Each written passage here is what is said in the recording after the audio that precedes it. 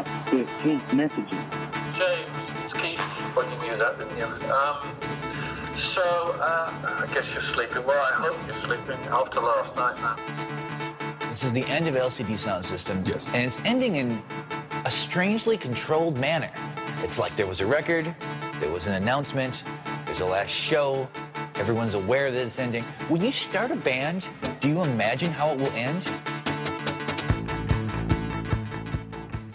Hello and welcome to Live Fix Radio. This is Chris. This is Colleen. And it's another exciting episode. I'm excited to talk about the next best thing besides going to an actual show is watching a show. You know, on your nice flat screen TV at home. Whatever kind of TV you got. But watching a concert documentary is the next best thing besides actually going to the show. You know, and well done concert documentaries, they do a lot of great things. You know, they either bring you back if you're at the show, or if it's a new artist that you haven't seen before, they make you want to go see them live. Or they let you see a new perspective of what happens at the show. Right, because there's some good concert documentaries out there that, you know, they're like sociological experiments. You know, they catch the artist with their guard down, right? A very vulnerable place. Good concert documentaries. Then you got other concert documentaries. They're really not documentaries. They're more promotional films. You know, they want you to go buy the album. They don't really want to tell you the story of, you know, the true story of an artist. So we're going to kind of talk about all of those. So the music we heard coming in is from one of the most popular and I think highly anticipated concert documentaries of 2012, and that's from LCD Soundsystem's Shut Up and Play the Hits. One of my personal favorites, one of my favorite shows that I've seen in recent years. Saw them. It wasn't their last show, but it was the last time that I saw them at Pitchfork Music Festival. And last year, LCD Soundsystem played their final show at Madison Square Garden in New York City, and they captured that and put it to a film called "Shut Up and Play the Hits." So we're gonna talk a little bit about that. We're gonna talk about the classic documentaries, concert documentaries that we think you guys should check out. And this show could really actually be its own podcast, because there are hundreds and hundreds of concert documentaries that have been made over the years. Good ones, bad ones, whatever. Different formats, different levels of creativity, different styles of storytelling, filmmaking, all that kind of stuff. So, by and large, you're probably listening to this show and you're going to go, oh, they didn't talk about this, they didn't talk about that. Well, if we missed a show, we want to hear what your favorite concert documentaries were, so you guys can let us know at the end of the show. We'll give you some info on how to do that. So, and Netflix actually just released 400 live music documentaries, something like that. Yeah, a whole bunch of documentaries. So if you're a member of Netflix, check that out. Which is good, because Netflix, you know, they've kind of screwed up, you know, a little bit in the last year or so. You know, they've raised prices and all that kind of stuff. So I think they're trying to make good with concert fans, you know, and get people back. So they kind of did this under the radar. They unleashed a whole bunch of, I think it's over 100, 200 or something different concert music documentaries, for music fans. So a lot of those films that we're going to be talking about today are available on there, or you can go on iTunes. You can download them. We'll have links to all these movies that we're talking about, so you guys can check that out. But before we get into the actual, talking about our favorite concert documentaries, we got some music news. And Colleen, I think you have some disturbing news to share. Some sad news to report. That is true. Mickey Hart is wanted for assault charges. Oh, come on. Mickey Hart? Yes, Mickey Hart of the Grateful Dead. Oh, man. What's he doing, man? An amazing drummer, and if you don't like the Grateful Dead, most people like the drummer, Mickey Hart, because he's just very innovative, creative. Now, is this because drummers are aggressive? Possibly. I mean, is it like possible. That far-fetched? I don't know. You would think that he would bang away on the drums most of the show, and that would take some of that aggression out. But apparently that wasn't the case. You're the professional here. You're the psychological apparently professional. That wasn't the case on September 7th. What do you think? Is that true? I mean, are there different types of therapy that drummers I don't know. go through? I would just think if you did some kind of physical activity, you would be less than, less capable, I guess, of attacking someone. But there's no proof of that. Have you heard of any? Is there anything in the diagnostic manual of psychology to kind of ground that at all? And no, there's no studies. There's no studies on that. No, but interesting. Maybe we should do one. But I have been trying to kind of, once the story broke, find any other stories or any history that maybe Mickey would have had. Assault charges, anger, abusive. Is there? I didn't find any. None. So I didn't find any. No. Wow. I didn't. So I don't know. He's got a pretty clean record as far as that goes. But he is sought by authorities on assault charges. So if you see him, apparently he's still touring. Is he? Yeah, he's playing in Missouri, I think, right? Or something, so he's still touring. So I don't know if they're trying to work something out. But he's in trouble. There's definitely a warrant for his arrest. There was an incident on September 7th after a performance by the Mickey Hart Band at Terrapin Hill Farm, and this was in Kentucky. And the police report apparently states that his Mickey Hart was on his tour bus when his manager asked the accuser. He actually asked the accuser to go into the bus. And I guess it appears that Mickey walked him to the back of the bus, and then he shut the door, and he proceeded to what the report says is beat the living crap out of him. And then so Mickey Hart invited this guy up into the tour bus, and then beat him up. Actually, his manager went and got him. Got the accuser. He asked the accuser, yes. Huh. To come onto the bus. So I don't know if something had happened during the show. So this guy got ambushed, kind of. I don't know. I guess, wow. Yeah. So apparently Mickey Hart, now this is just a report, he threw me down and started cussing me, hitting me, pushing me around, then told me to get off my bus. So, wow, this is very similar to Hart's saying he's baffled and by a bizarre claim of an assault, that he never did that. Huh. He reported that to the local newspaper, Marine Independent Journal. Wow. So I don't know. I mean, I don't know who to believe, who not to believe. But the reality is it's live music news, and it happened. It says this happened. There was a story, an incident that happened 2 years ago, but the Lamb of God lead singer, he was charged with manslaughter in a concert in Europe, and he was just now being charged, held in, I believe it's Serbia, if I'm not mistaken. But similar thing. They believe that the guy jumped up on stage.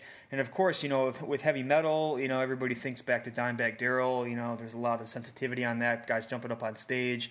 You don't know if what they're holding, packing heat or whatever, or a gun, or could open up fire and kill you right there. So a lot of these, is the fan at fault? Is it the artist? The artist protecting themselves? Are they being too aggressive?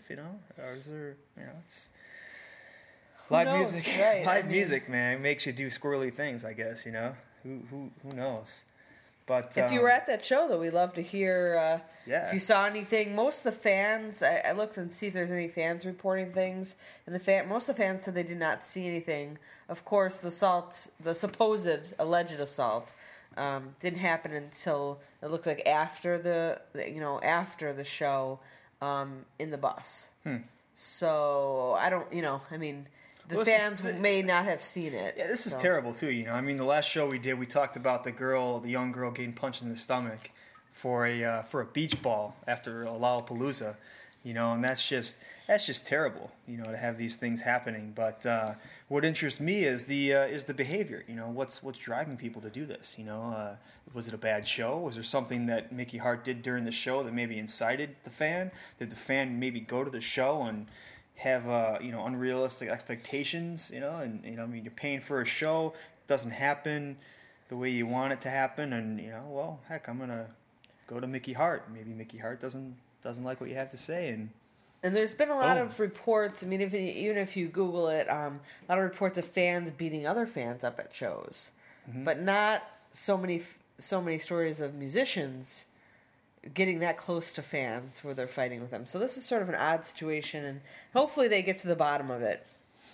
Yeah, there's been a lot of other incidents this year. A couple stabbings in a show in New York. So it's been kind of interesting to see these shows get to that stage. So, but the other thing that's been interesting to me, totally on a different topic, but certainly worthy, is that there's this TV show called Opening Act. And it's a new show, and I think we were just flipping around the different channels the other day and kind of came across it, right? What are your thoughts on this show? Because it's definitely it's I don't know, it's real, but then it's not. It's got these different it's got a lot of possibilities. But what do you think of this? Well, I think it's nice because really basically what they do is they take an artist from the internet, okay, that's been on YouTube or it's been spotted on one of the musics. Most of it's YouTube. They pick, they have judges, like 5 or 6 judges from the music industry, Martina McBride, and there's a couple other like music producers and things like that make the choice.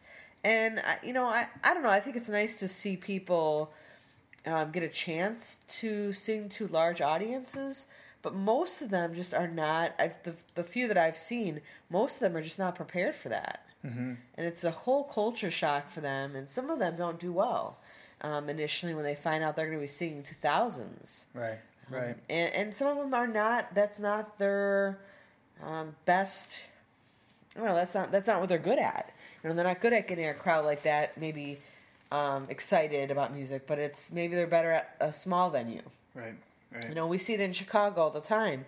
Some of the smaller venues, Double Door, and Lincoln Hall and things like that, bands do very well. You put them in a stadium, I don't think they can perform the same way. Yeah, that's a big jump. And it's so a huge the last psychological leap. The last one that we watched was someone opening for Lady Gaga. Right. Well, it was a huge audience, and he did well, but I don't know if he could have kept that going. I mean, he did 2 or 3 songs. And he had some interesting. That show was probably my favorite so far. Some of the other ones were kind of cheesy and disposable, but this last one was kind of interesting because they had this subplot of he wanted his mom to come to the show, and he had a really hard time, being connected to, detaching himself from the emotions of his mom not coming to the show because of she's not a Lady Gaga fan or she doesn't agree with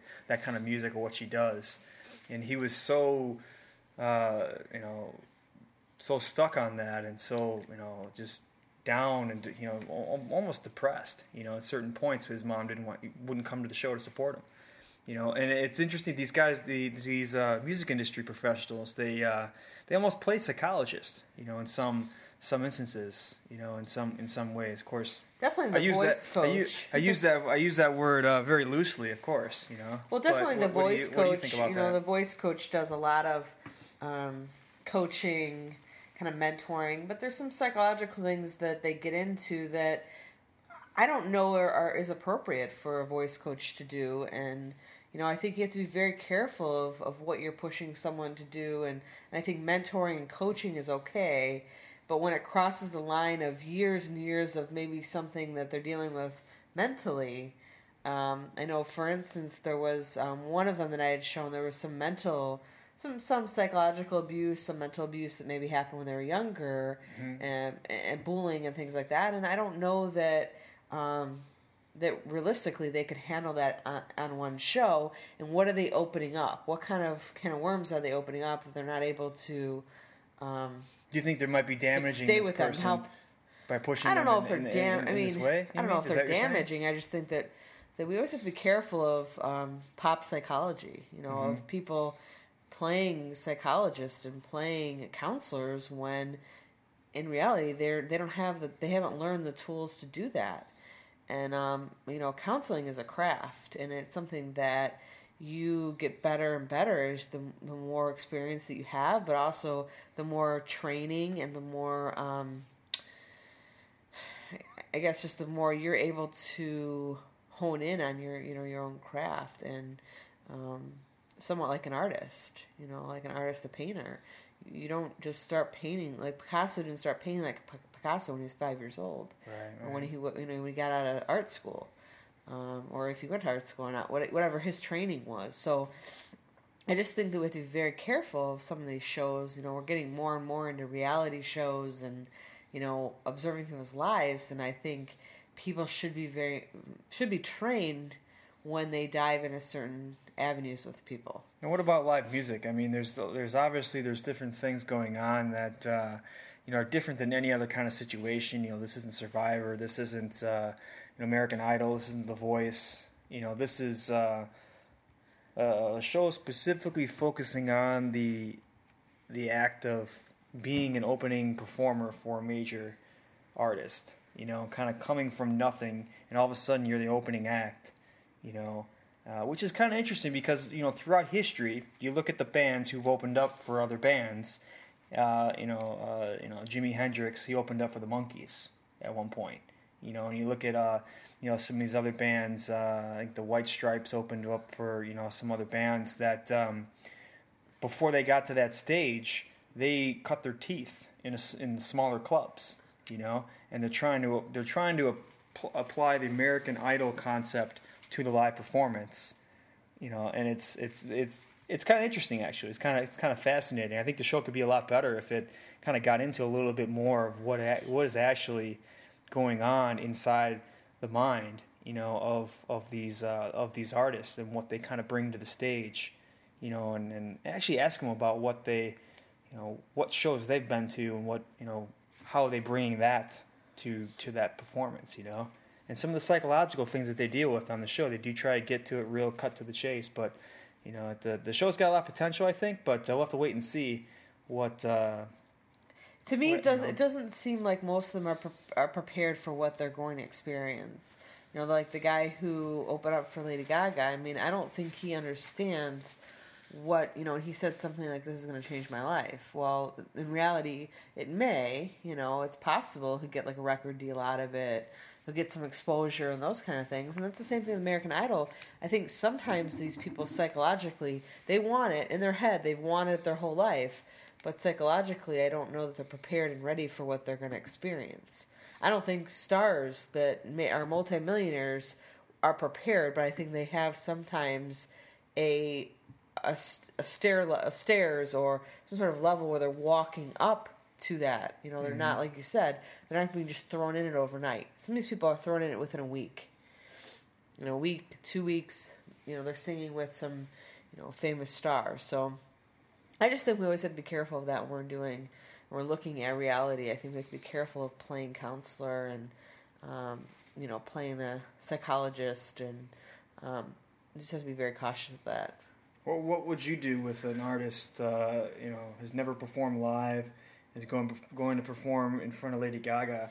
How would you prepare that person? How would you help them kind of think through some of the things that they've struggled with in their life, so that they have the best chance to succeed? What would be some of the things? Well, that I think you'd bring them through. What I would bring to the table would be hopefully a neutral perspective, so that I'm not someone that works for the music industry. I'm not their parents. I'm not their friend necessarily. I'm someone who's going to help them work through some internal stuff that's going on.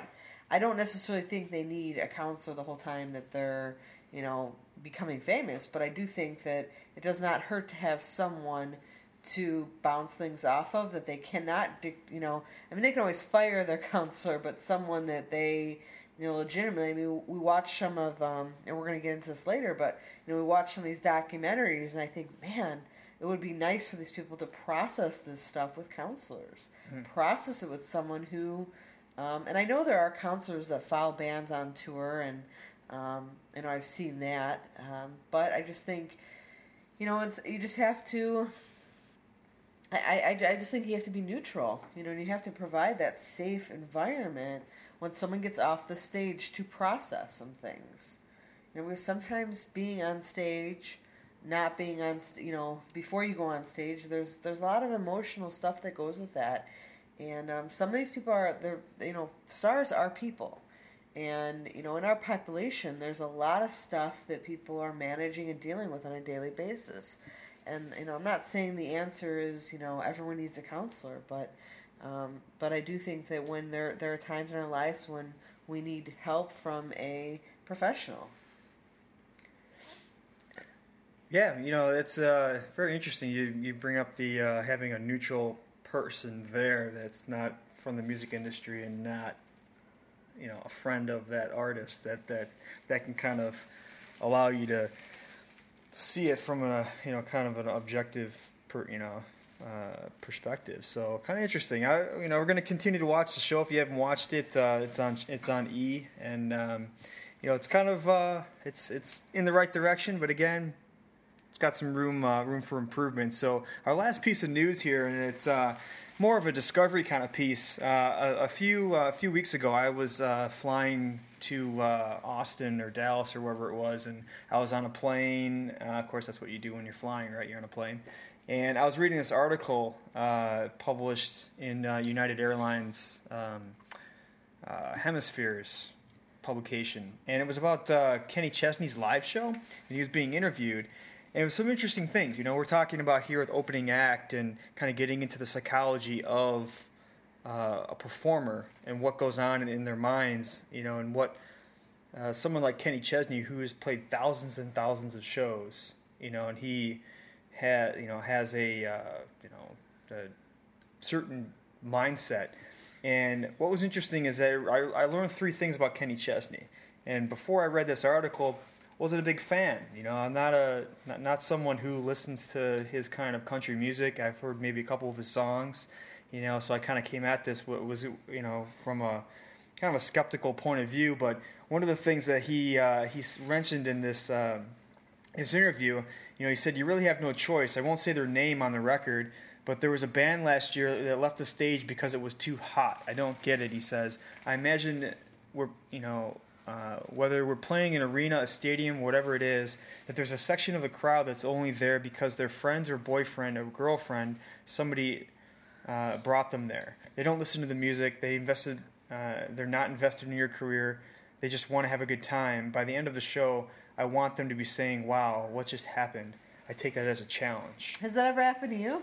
Have you ever shown up, has someone ever dragged you somewhere and then you decided, wow, I actually like that band? You know, you read my mind. You know, when I read that, I was trying to think, you know, have I ever been to a show that I didn't want to be at? And I can't think of one. Do you have one in mind? You know, for me, I could talk about for me. I mean, I can't. I'm trying to think of one because that's an interesting perspective to have as an artist. You know, by saying that, he's not really focusing just on his fans. Like, he's looking for people specifically in the crowd, playing his songs a certain way, you know, gearing his performance and aiming it at skeptics, while at the same time entertaining thousands of his fans that came to see and I think a certain part of his show. I think this happens at festivals.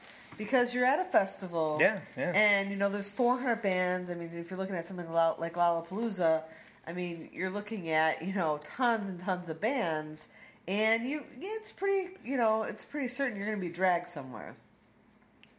And that happened to me a couple. Actually, it was, I don't know that I was dragged, but I was taken somewhere and dumped. Well, not dumped, but abandoned. With a blanket by myself. I was at Lollapalooza, and it was, and I actually ended up seeing Mumford & Sons, and really liked them. Oh, yeah? But you never heard of them before? Never heard of them again. Never heard of them before, but just kind of like got dragged, and then everyone said, "Oh, we're gonna go see this one," and I didn't like any of the bands they were all going to see. You're saying I dumped you? Well, during the show, you weren't the only one there, so I'm not gonna point you out. But and so then I sat there and I just said, "Wow, I actually like this band." Right. And there wasn't a lot of people there, and I was able to save the seat for the headliner, but. But, you know, I mean, that happens. And so, you know, I think sometimes... Do you think Mumford & Sons was looking right at you and said, you know, Colleen doesn't know who we are. We're going to play right to her? Probably not. No? Not in a big crowd like that, no. But Kenny Chesney does. Apparently, Kenny yeah. Chesney looks right at the heart of not just his own fans, but the hearts of skeptics, Wow. and seeks to win them out. That makes me want to go to Kenny Chesney. Well, I would definitely be open to it. I'm not. I want to go. I'm definitely. I want to see what he does, because up until now, I honestly, I'll be completely honest, I didn't have a lot of respect for the guy. Yeah. You know, I didn't really understand his music. Doesn't really appeal to me.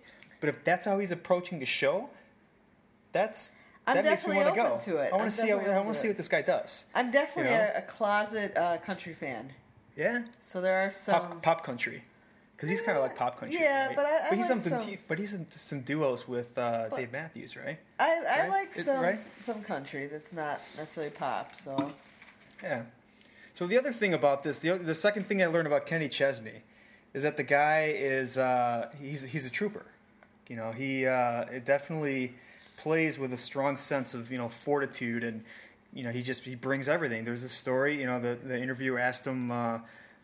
About a show that he played with a broken foot in 2007. So he says, I was playing University of Southern Carolina, toughest night I ever had on stage. I came up an elevator, my foot got caught in the elevator on the first song. The people came down, were there all day, and I couldn't wait for the songs. They wanted to hear the songs, so he played the whole song, or the whole show with a broken foot.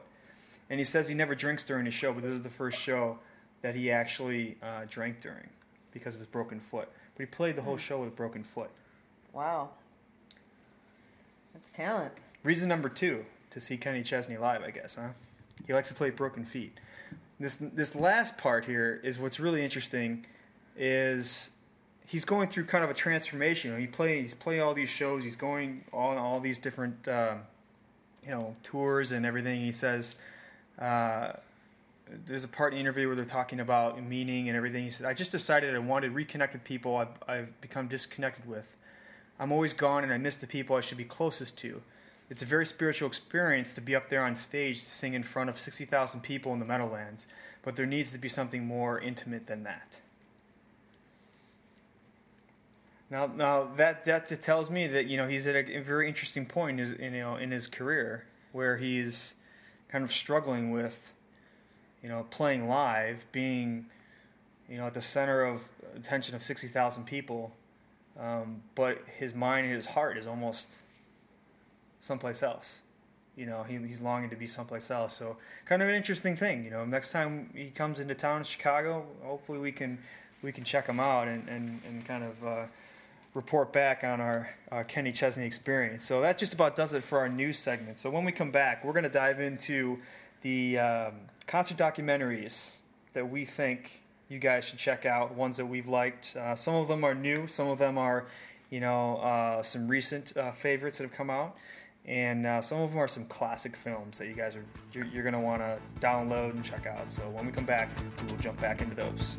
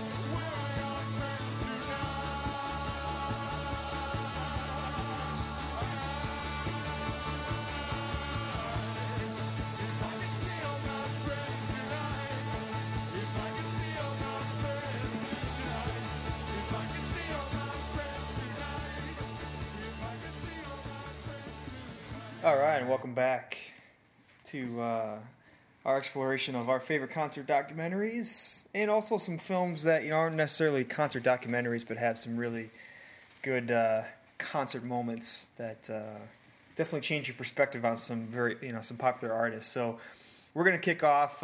We played a little bit of snippets already of one of my favorite concert documentaries of the year, "Shut Up and Play the Hits," the final concert of. One I think one of the best bands of the last decade, LCD Soundsystem. definitely you can call them a hipster band. You can call them, electronic. I think they've really kind of ushered in what we've experienced as a culture with the the electronic. And they just I just love these guys. I love the James Murphy, his his songwriting, just his ability to kind of be the anti-hipster but still be be himself. And there's a lot of interesting moments in the concert documentary. First of all, it's got this kind of interesting perspective. The tagline of the movie is it's a funeral, so let's have the best funeral ever. So that's the part of the what this film I think is so important, because we've done a lot of experiments here on Live Fix about concert fan emotions and about mourning. And essentially, what Shut Up and Play the Hits is a big mourning experiment. It's a grief experiment, I believe, because of you have James Murphy and you have the band going through this, and the fans. So there's some points about the movie that I like, and there's some that I don't like. So what do you think? You watched this with me, Colleen, and you're. To me, I left feeling sad for him. Like, I just felt really depressed. I really felt like I was in the main lead singer's character, and I just felt like, man, this guy, he's done some great work. I mean, I personally am not a huge LCD Soundsystem fan, but he's done some great musical work.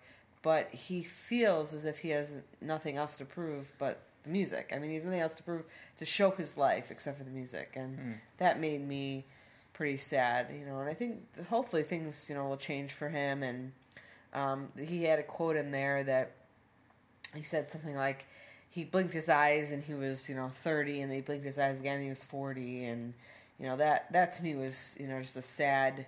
Because then I look back and think where my life is, and what I've been able to experience in life, and I don't know, if you're a musician, I don't know what you did experience and not, because you are on the road, almost. And I've heard some musicians say they're on the road, 300 days of the year or 200 days of the year. Yeah. And to me, that's just, I can't even fathom that. And some of them have families, and. Some of them were able to develop a family life to some extent, but some aren't. Some of them don't want to put a family through that. Yeah. There's a lot of moments in this film that I think it's definitely it is sad. I mean, it's a funeral. I mean, I don't know many happy funerals. I've never been to a happy funeral before, but. This concert documentary definitely captures that. It's been likened to kind of this generation's The Last Waltz, which is a movie we'll talk about in a little bit here. But there's some comparisons to that. But I think The Last Waltz is definitely it's a movie that captured the band at their final concert, but it had a lot more people kind of mixed in to that. So that was one of your favorite documentaries, then? The Last Waltz. No, the LCD Soundsystem. Of the year? Mm-hmm. Yeah, absolutely. Not ever, though. No. Not ever. No, because there's the things that I loved about LCD Soundsystem was the Chuck Klosterman, one of the rock critics. He interviews James Murphy during it's kind of interspliced throughout the whole film. It captures James Murphy in a kind of a real state. He's wandering around his apartment. You got him before the show, after the show, during the show. The cinematography, all that stuff. I mean, there aren't any special shots that I haven't seen before. There wasn't any really special thing done in capturing the actual sound of the music. I mean, watching the movie, I thought a lot about seeing them at Pitchfork and what I was feeling during that show. I mean, I was bouncing around, going crazy. I kind of felt like I was, kind of put myself in Madison Square Garden as I was watching that show and kind of reimagining my Pitchfork experience with them. The things I wish they would have done a little bit more was show more of the fans. I mean, the fans are really what made this band so popular in the last, in such a short amount of time. And they didn't really spend a whole lot of time. I mean, they have fan shots during the show, but they don't really interview the fans. They don't really let the fans kind of talk about what they've enjoyed about the shows, from LCD Soundsystem. And if you're going to do a documentary like this, some of my favorite documentaries over the years have incorporated the fans, into that, telling the stories, putting it in the context, with that. And you don't get a lot of that. You didn't see that. The one thing I did like about the movie, though, at the end, it ends. The final frame of the movie ends with the fan crying, and it just it's almost humorous because the fan is in tears. I'm not crying, making fun of that fan, but I think it's, it was an honest depiction of that fan's emotion at that time, and I think that was a beautiful moment. Great way to kind of end it. But it is a sad film. But if you were at that show, if you were at those shows at Madison Square Garden, we'd love to hear what you guys thought about this movie and how that movie captured or didn't capture what you felt in there. But a lot of great interviewing, with Chuck Klosterman. He's asking James Murphy his greatest failure as a band, and what's interesting about what he asks them is Murphy responds back by saying, I might have ended it too soon. I might have pulled the plug too early, on the band. So you kind of get this sense of, did he do something maybe prematurely with that? So it's kind of gets you thinking, and it's a good movie, I think it's one that it's definitely not as good the one that you're going to talk about now, Colleen. I think. Well, the one that you're going to talk about is. Well, I'd like to talk about one of my favorites. Okay, I've got a few favorites, right. And one of them is the 1990 Madonna "Truth or Dare."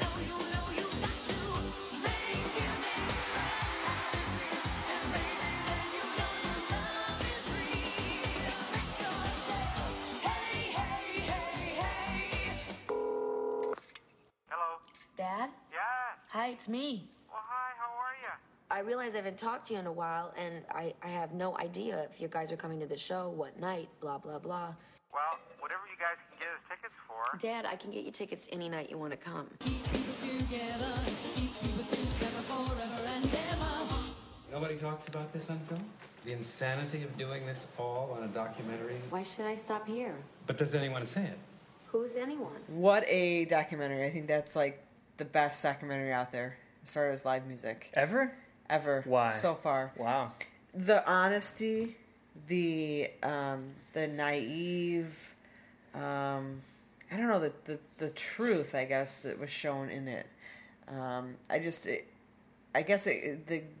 She allowed a lot to be kept in. Mm-hmm. And there's probably a lot that was edited. Mm-hmm. But the stuff that she allowed was, at times, did not show her in a great light.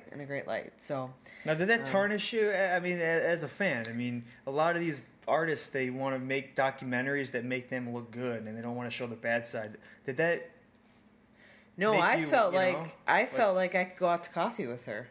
Really? I felt like a closeness because for some reason she was brought to human form, and I think when we see stars and when we see some of these documentaries, it's like, wow, they're these big stars, and it continues to add to our feeling that they're invisible and they're these big. The documentary that Michael Jackson did, to me, there was no real authentic anything to that. That continued to show the star that he was, and not his real struggles and his real personality. And I didn't see that in there. Maybe someone did, but I didn't. That's not really what that movie was about, though.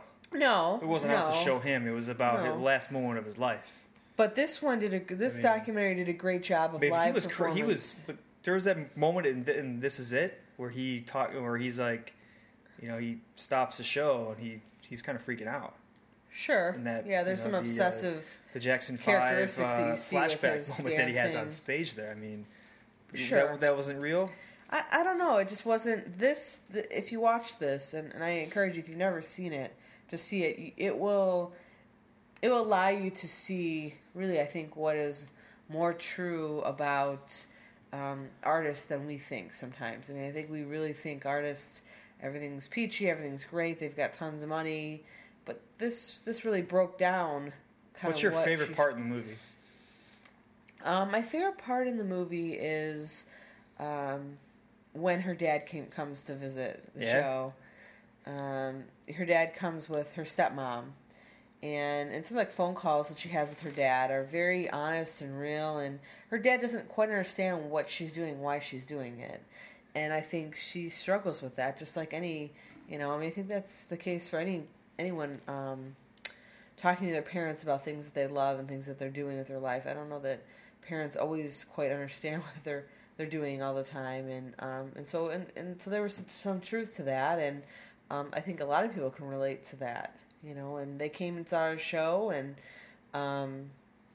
they got to see her backstage, and they show some of that footage. She's almost looking for acceptance from her dad, It's kind of interesting. Sure, I mean, yeah. You don't really see that, You don't really think of that when you go and see somebody perform on stage, your favorite artist. You don't think about their psychological state of mind where they're like, man, I wish my dad was out in the audience because, I want him to accept my live show. She doesn't care about the 50,000 people that are there. She's cared about that one person, her dad. That's It kind of reminded me of playing sports. You're after the game. It's like everyone's like, "Good job," or "You could have worked on this. You could have done that." It was sort of like that feeling of after her show. It was kind of like, oh man, it took everything out of her, and she was trying to look for feedback on how she did, and it's very much like a performance, like an athlete. So she didn't like Kevin Costner's response. Yeah, right? He called her show neat. Yeah. There was a spot in there that Kevin Costner came backstage, and that's a funny moment, man. That's one of my favorite moments. So it definitely is a great documentary to rent or watch on Netflix. Yeah, it's good. It's a good one. So that is my top. That's my favorite. So we're going to bounce back to heavy metal. One of the recent documentaries that has come out is God Bless Ozzy Osbourne, and that is really one of my favorite documentaries of the year.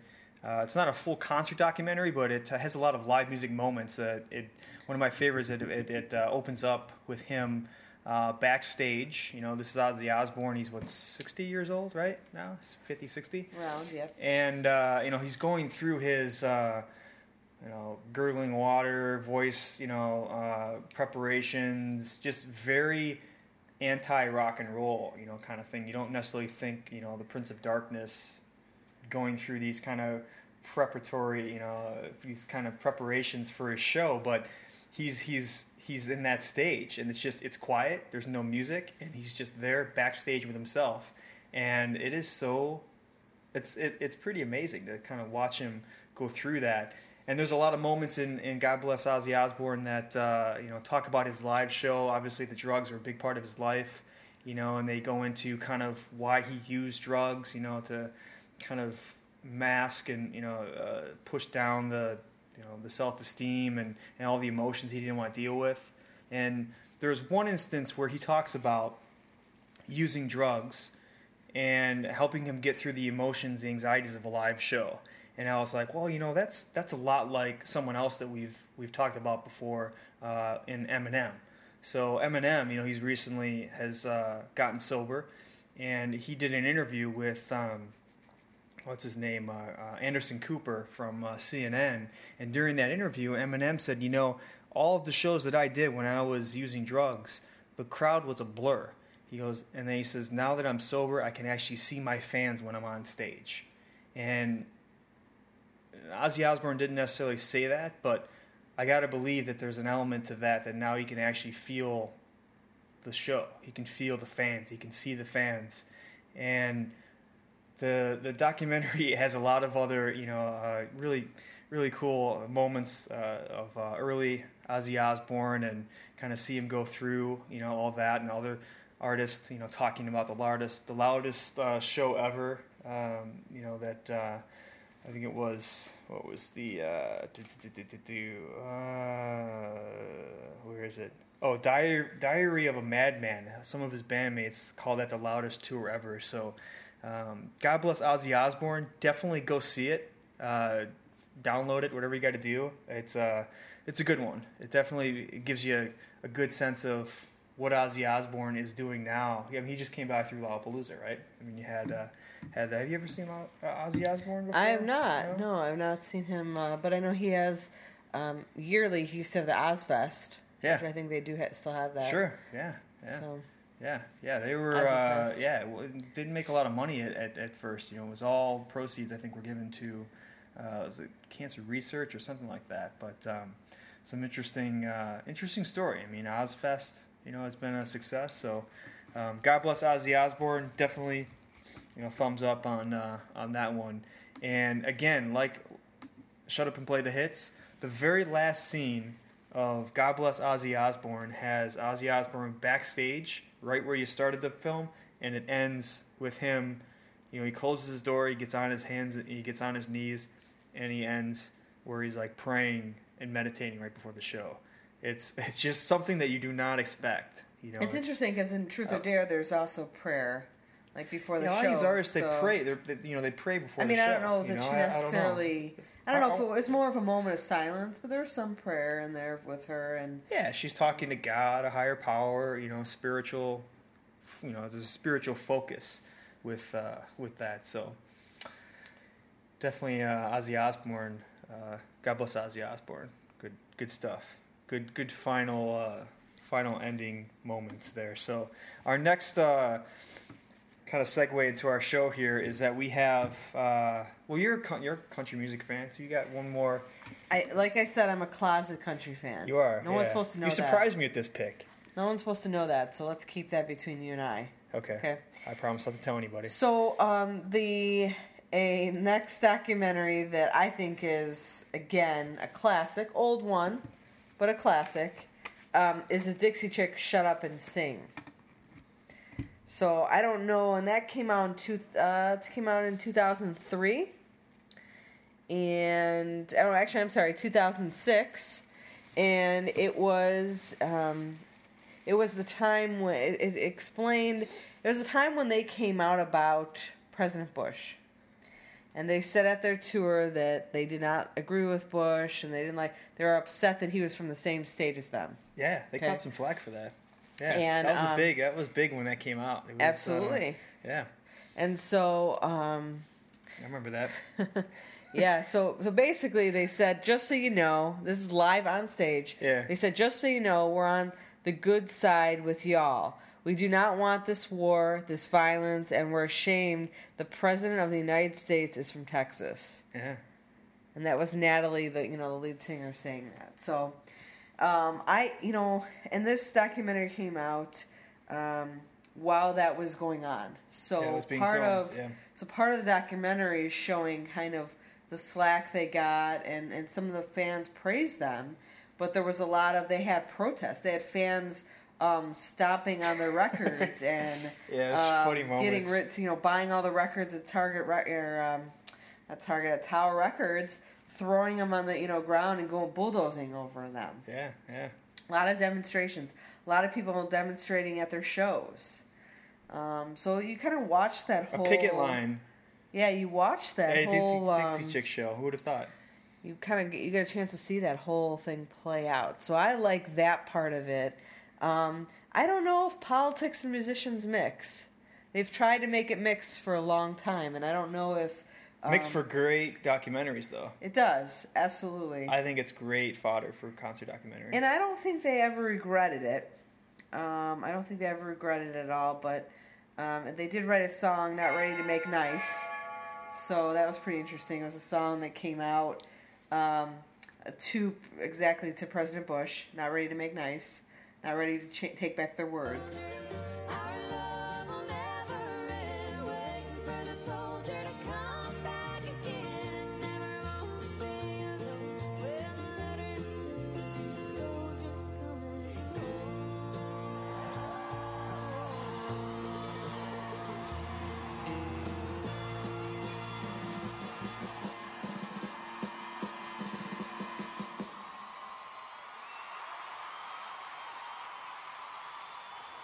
Just so you know, we're on the good side with y'all. We do not want war.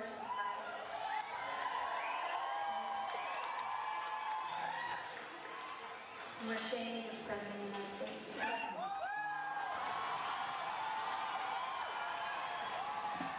All right, so we are talking here about concert documentaries, and didn't know you thought about those Dixie Chicks. I wasn't aware you enjoyed that movie so much, so it's good to know. But some other documentaries that we've enjoyed over this last year or so. One that actually came out last year is called The Other F Word, and it's about basically a. What is the other F word? Yeah, I should clarify that. In the context of this movie, it signifies not the four-letter word, but fatherhood, and it's basically about punk rock musicians who have had a successful year in punk rock. Settled down. Being punk rock, naturally rebellious. It's got kind of a, it can be juvenile sometimes. It can be, anti-establishment. So what happens when those punk rockers become dads? And they have to teach their kids how to be good people, nice people, their own selves, express their own creativity. Not swear, not spit. Right. Don't swear, don't get tattoos, all these things that, parents are supposed to do, right? Or the opposite, get all of it. Right. Everything's or embrace it, right? Right. So The Other F Word is a really interesting movie. It follows the main story. There's a whole bunch of other punk rockers in there from, Flea from Red Hot Chili Peppers, but it focuses on Jim Lindberg, the lead singer for Pennywise. So what I love about this movie, and what I love about all these favorite concert documentaries, it's real, and it has a rawness to it. So you see Jim Lindberg go through this real, emotional struggle, because what he's actually done is, he has this persona that this life he lives at home, and then when he goes on to tour, which he has a, he's got to put on a show, he's got to please fans, he's got to, do the punk rock thing, and you see him struggle with it. You see him struggle with being away from the family for 200 shows a year or something. They're doing all these. About 200 right? days a year. Right. That he's actually either at a show or on the plane or away from his family. Punk rock was supposed to be about no responsibility, no rules. I'm going to do things my way. Maybe punk rock was never meant to grow up, but it did. Basically. Yeah, and it's tough, but I love the part about this movie is it's raw and it's real. You have moments with like Flea from Red Hot Chili Peppers. He gets choked up, and starts to cry about things that he experienced on stage or emotions that he felt on stage, and then also the experiences he felt as a musician, and trying to deal with those as a dad with his own kids, and really really powerful movie. And there's lots of moments about these guys at Pennywise kind of struggling with the fact that the guys in the band, they don't have kids. They don't have families, so they want to tour. And then Jim Lindberg struggling with, he actually leaves the band at one point and leaves, and the guys don't like that. They want to keep playing these shows. So definitely go check that movie out. It's called The Other F Word, and I want to see more documentaries like that, because that's something I think is very real. Like, for example, the last show that we did, we talked with Steve Weinberger. Him and I had a great chat about concert fans becoming parents, and vice versa. When do you take your kid to a show? If you love to go to shows, obviously being a parent, you can't go as many shows, so you got to kind of struggle with that and figure out how to do that. So The Other F Word really kind of takes it from the artist perspective. And it's amazing, too, looking back at a couple of the last podcasts that we've done, interviewing people who they'll tell you their parents took them to shows, and it was huge for them. Mm-hmm. So there is definitely a fine line of, exposing your kids to shows and, kind of holding back from some of it, too. Mm-hmm. And not, trying to not allow some of it. I think there's a good medium place for that, and I think kids who were taken to concerts, I know my dad took me to concerts, and I loved it. It changed my life. So, he didn't just leave you at the gate and come back. No. He went with you through the whole show, right? Yeah, there were a couple of them. He actually was there with me, sitting next to me. So, and then when I got older, of course, I went with my friends, but that was a huge part of why I love music, and we had music on at the house, and we listened to records and things. That was a huge influence on me, and I think that's true probably for these other fathers that expose their kids to music. Yeah. Again, I'll say it many times before, and I'll say it again. A good concert documentary is raw, it's real, and it shows the artist in their natural, real element that's not promotional, that shows their flaws, more so than their successes, things that you don't necessarily get access to. A good concert documentary will expose that, and we'll share that with the audience.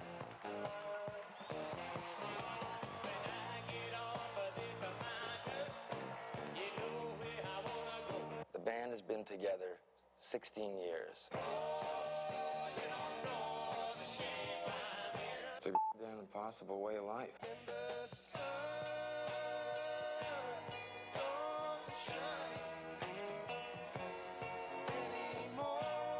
I couldn't live with 20 years on the road. I don't think I could even discuss it. We gave our final concert, the band's final concert. We called it the Last Waltz. So speaking of some of the best concert documentaries ever made, I want to talk a little bit about some of the ones. There seems to be a period of time, and if you guys are listening to this and you're going, wow, you're forgetting this documentary, that documentary, go ahead and let us know which ones we're leaving out. But for me, as I look at the era of concert documentaries and I try to pick a point in time when some really great ones were made, I keep going back to the 60s, to 1968, 69, 70, 71, 72, like in that, maybe even to the late 70s, some really great concert documentaries were made. And some of those were made by a guy, his name is D.A. Pennebaker, and he made a series of films. And of course, a lot of this stuff, the case is being at the right place at the right time, and I think a lot of things were starting to converge in the 60s. You had film and TV and mass production, people going to show, going to concerts, but also the opportunity to document them. Technology was getting and there were people better, that were not able to go to some of these festivals or shows financially, or they, there wasn't as much, I don't think, accessibility to shows as then, and so they had to show it, mass marketed, show it on TV so people could see it. Right. And D.A. Pennebaker, one of my favorite concert documentary directors, has directed some of my favorite documentaries, and one of those is Monterey Pop Festival. So during that festival, of course, that one has a famous scene with Jimi Hendrix, lighting his guitar on fire during Wild Thing, and the Guess Who, and Janis Joplin, big, Grateful Dead hanging out. There's a lot of interesting stories. If you start to look at the backstory and some of the subplots to Monterey Pop Festival, you begin to realize how great a film that was, documenting that specific moment in time, because a lot of bands went up and went down after that. Can you imagine that? Do you think there would ever be like a Justin Bieber, Green Day, Carrie Underwood, all in one place at one time being documented? I don't know if I think it just seems like their egos maybe would just be too much for that. Well, I think a couple things will have to be in play here. You're looking at D.A. Pennebaker. He was using a style of filmmaking called cinema verite, which basically means real cinema.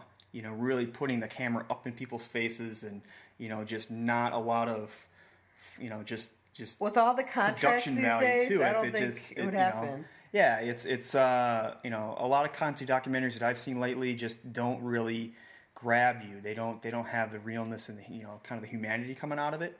And Dave Pennebaker, just the way that he used the film and the cinema verite, he just I could watch those films over and over and over again. So a lot of the ones that he did, obviously you have Give Me Shelter, or he didn't actually direct Give Me Shelter. We're going to talk about that in just a moment, but Don't Look Back, chronicling the 1969 tour, 65 tour of Bob Dylan. So a lot of great moments, in that. And again, he's just, Pennebaker's really on target with that. But speaking of, you brought up the Dixie Chicks earlier. One of the concert documentaries that I think is very similar to that, in that it captures a band at a controversial time, is the film Give Me Shelter. Welcome to the breakfast show.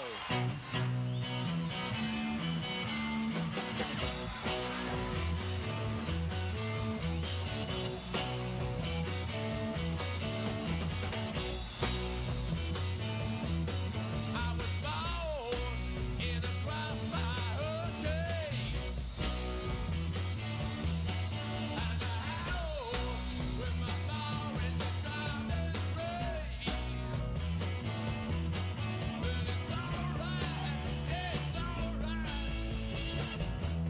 8:38 now at KFRC. This is Frank Terry, and let me repeat. The Rolling Stones free concert is going to be on tomorrow at the Altamont Speedway. Apparently, it's one of the most difficult things in the world to give a free concert. So that is, of course, documentary the 1969 tour of the Rolling Stones, which many of us know, culminated in the Hell's Angels incident at Altamont, where somebody was killed, and it was really a tragic kind of an end to the peace and love era of the 60s. There was a series of events going on, and that movie, if you watch that, you see the just the despair in the Rolling Stones as they're watching the footage, and that movie captures kind of the aftermath of the Hell's Angels guy on the he calls in and he talks about his how he doesn't have any remorse for doing that, and it's a great film. It's dark, but it's also one of those dark, beautiful kind of films with that. And you said you haven't seen that before. I have not. How did you make it this far? I have not seen. I think I've seen. You gotta check it out. I've seen it's pretty pieces good. of it, but you've seen the Rolling Stones live. I have. Right? I have seen the Rolling Stones live. Yes, Mick Jagger and his moves, for sure. I they weren't great seats. They were nosebleed seats, and I believe we saw them at the UIC Pavilion. Me and a friend and I, and it was that's kind of an interesting when we're talking about parents. Her parents had the plan was for them to drop us off. We had the tickets way in advance. I think they were like $50 a piece. Yeah. Maybe $50 or $60 a piece, which were, for me, high school, it was like, wow, that's a lot of money to spend on tickets. But this is the Rolling Stones. I mean, how could you, when you get a chance to see them? And her parents dropped us off, and at some point, the parent, because they're huge Rolling Stones fans, they must have sculpted or found a sculptor to get tickets, because when they, we met them at the meeting place that we were supposed to meet after the show, they had been at the show. They actually got in. So we kind of laughed with them, and they actually got better tickets than we did. Hearing you talk about this whole experience, I mean, it was as if it just happened yesterday. It seems like you just got back from the show last night. But one of the elements of the age that we live in today, where every fan has a mobile phone, they can record a video. They can take a picture and they can upload that within seconds to YouTube. So one quick note on concert documentaries that are fan-made and are based off of media created by fans and kind of put together in a collage or a mishmash of concert fan experiences. We gotta mention Beastie Boys. I effing shot that. Of course, we're editing here for that. But the Beastie Boys, I effing shot that is a good example of the Beastie Boys empowering the fans and say, hey, here's a camera, here's our concert. Go shoot it. We're gonna put it together. We're gonna make a movie out of it. So. Not a complete success, but I think it's a very interesting movie to watch, and it's one that kind of inspires you after you watch it to go to a show and you want to do that. So there's been some other examples on the web. Radiohead in Prague, Spain, or Prague actually. Sorry, they took some fans, gave them some, fans took different segments of this show, and Radiohead said, go ahead and do this, and they actually commissioned these people to go ahead and film this and upload it to YouTube, so you can watch that. And we actually have a little experiment on that on Live Fix. So some really great experiences, and I want to see more of that. I want to see more fans taking their experiences and putting them into context instead of just these individual streams of just what's going on. I think we're going to start to see more people, more concert fans putting context, to their experiences by documenting, because you can look back at any of these concert documentaries over the last, 20, 30, 40, 50 years, and you can lay out the best ones, and the best ones tell a story. They zero in on a specific experience, and they really unfold that. So, and I want to see more concert fans. I think more people are going to start to do that instead of just aimlessly rolling, their video. So, we're just about wrapping this up, and one of the things that I wanted to explore here, and I know, Colin, you're the historian here, but we we tried to find the very first concert documentary that was made. And what I could find so far, and again, this is kind of an ongoing experiment, so there might be some other examples, but as far back as I could find was the Tammy Show. It's TAMI acronym.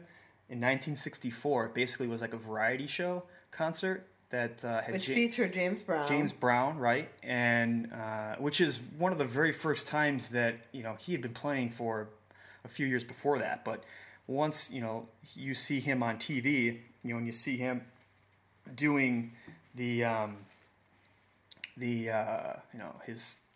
moves, his visual performance of James moves. Brown is like wow, And it's one thing to hear James Brown, but to see him is a whole other experience, right? And the same thing with Elvis, when people started to see him moving around, it was like, wow. So the Tammy Show seems to be the very first concert documentary that, took the concert experience, put some performances together and made it a show. So, D.A. Pennebaker came out afterwards with, Don't Look Back, but I really want to see, is the Tammy Show actually the very first concert documentary, ever made? If not, I want to know which one was, because if this is the beginning, I want to see what was the very last concert documentary made in 2012, where... And I think it's how you define a documentary. Right, sure. Because I'm sure there's a lot of videos out there of documenting, even like bands who had, availability to equipment at that point, that kind of, when their band was going on tour, they had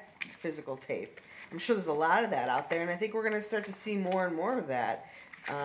We recently had seen something on, I think it was on Netflix, and it was the drummer for Police, and it was all old documentary. It was all the old footage from their tours they put together. Oh yeah, and I think that's what you're going to see. You're going to see people going back into their closets and into their memorabilia and see if they can find and post it on YouTube. Yeah, see, that's what I'm talking about. There's a lot of great stories out there I think that people have not told, that they're going to go back exactly like you're saying, and they're going to retell their stories, because there's footage out there. There's lots, over a billion millions of videos on YouTube where people have in their phones that.